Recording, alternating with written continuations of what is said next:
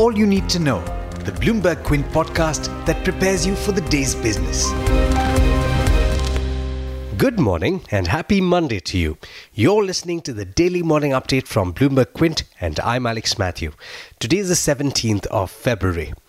Telecom operators Bharti Airtel, Vodafone Idea and Tata Teleservices are likely to make payments for adjusted gross revenue dues today to avoid stringent punitive action from the Telecom Department, according to official sources. That's a PTI report. On Friday, after the Supreme Court ruling, the Department of Telecommunications ordered companies, including Bharti Airtel and Vodafone Idea, to clear AGR dues before midnight. Bharti Airtel, for one, offered to pay just 10,000 crore rupees out of the over 35,000 crore that it owes by the 20th of February. The PTI quoted an official as saying that the telecom companies would make payments today and the Department of Telecom would take action after evaluating the amount paid. Meanwhile, state-owned Oil India is likely to move the Telecom Disputes Settlement and Appellate Tribunal this week against the Telecom Department, seeking about 48,500 crore rupees in past dues on the surplus bandwidth capacity it had leased to third parties, according to its chairman and managing director Sushil Chandra Mishra. In other news, an interministerial group has approved the terms for the privatization of Bharat Petroleum. And after approval is received from a small group of ministers, the expression of interest and preliminary information memorandum, which are necessary precursors to any deal, will likely be floated this month itself. Things seem to be going from bad to worse in the power sector. The total outstanding dues owed by power distribution firms to power producers rose further in December, reflecting stress in the sector. Discoms owed 88,177 crore rupees in December, up from just under 60,000 crore about a year back. The Department of Economic Affairs had apparently raised red flags over the likely collapse of infrastructure leasing and financial services in a confidential note on the 30th of September 2018 and expressed concerns over its impact on the Indian economy, according to a recent affidavit filed by the Corporate Affairs Ministry. In international news, China, Hong Kong and Singapore are pledging extra fiscal stimulus to counter the economic hit from the coronavirus, which will lead the agenda for the world's top finance officials this week. China said yesterday that it will enact more efficient stimulus measures despite a widening fiscal gap, including lower corporate taxes.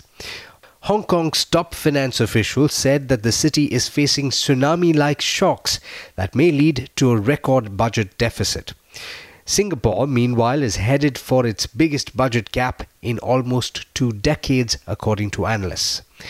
Meanwhile, the US and other nations are ready to fly home hundreds of passengers stuck on a quarantined ship in Japan, but infected travelers are staying behind. The evacuation has sparked fears of contagion spreading as the travelers return home from the cruise ship in Japan and another that is docked in Cambodia.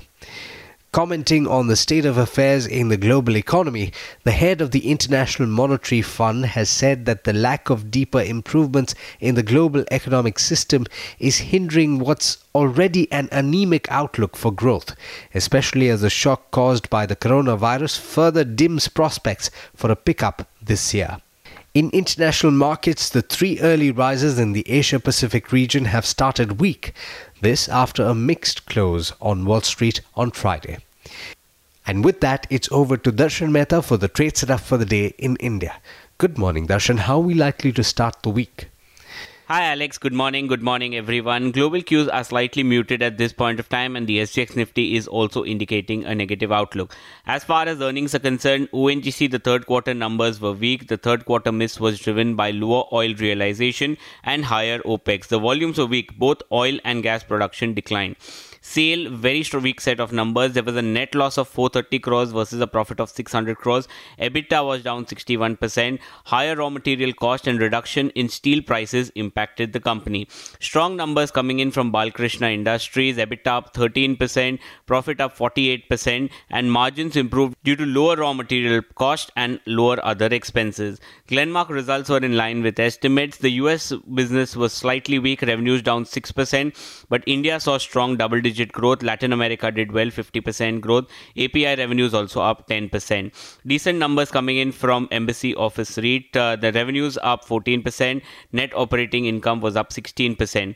Weak set of numbers from IRB Infra. Revenues down 3%, profit down 27%, EBITDA down 6%, and mainly that was on account of drop in the BOT revenues.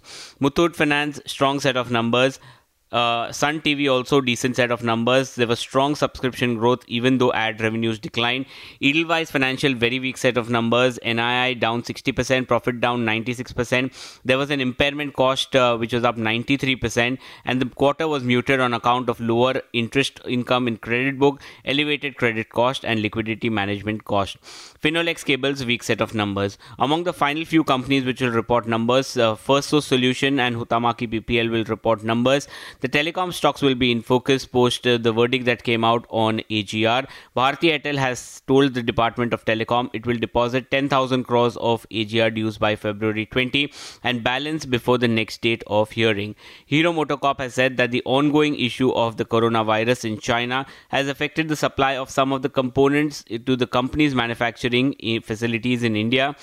Dr. Reddy has said it has received zero observations by the US FDA for its formulation plants in Andhra Pradesh. RITES has emerged as a successful bidder for the supply of locomotive and coaches worth of 680 crores to the Indian Railways. And finally, Sudarshan Chemicals, in which the promoter sold in 10 lakh shares. Access Mutual Fund acquired 7.5 lakh shares of those. But there's much more you need to know before trade actually starts. For that, log on to our website bloombergquint.com and click on the All You Need to Know tab, and you will be prepared for morning trade. Thanks, Darshan. And as always, thank you all for listening in. This is Alex Matthews signing off. Have a great day and an even better week.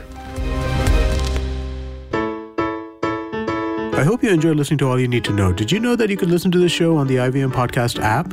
On the IVM Podcast app, along with this, we have a number of other shows which you think you'll enjoy. Listen to Cyrus Says with Cyrus Brocha as the host. Listen to Paisa Vaisa with Anupam Gupta.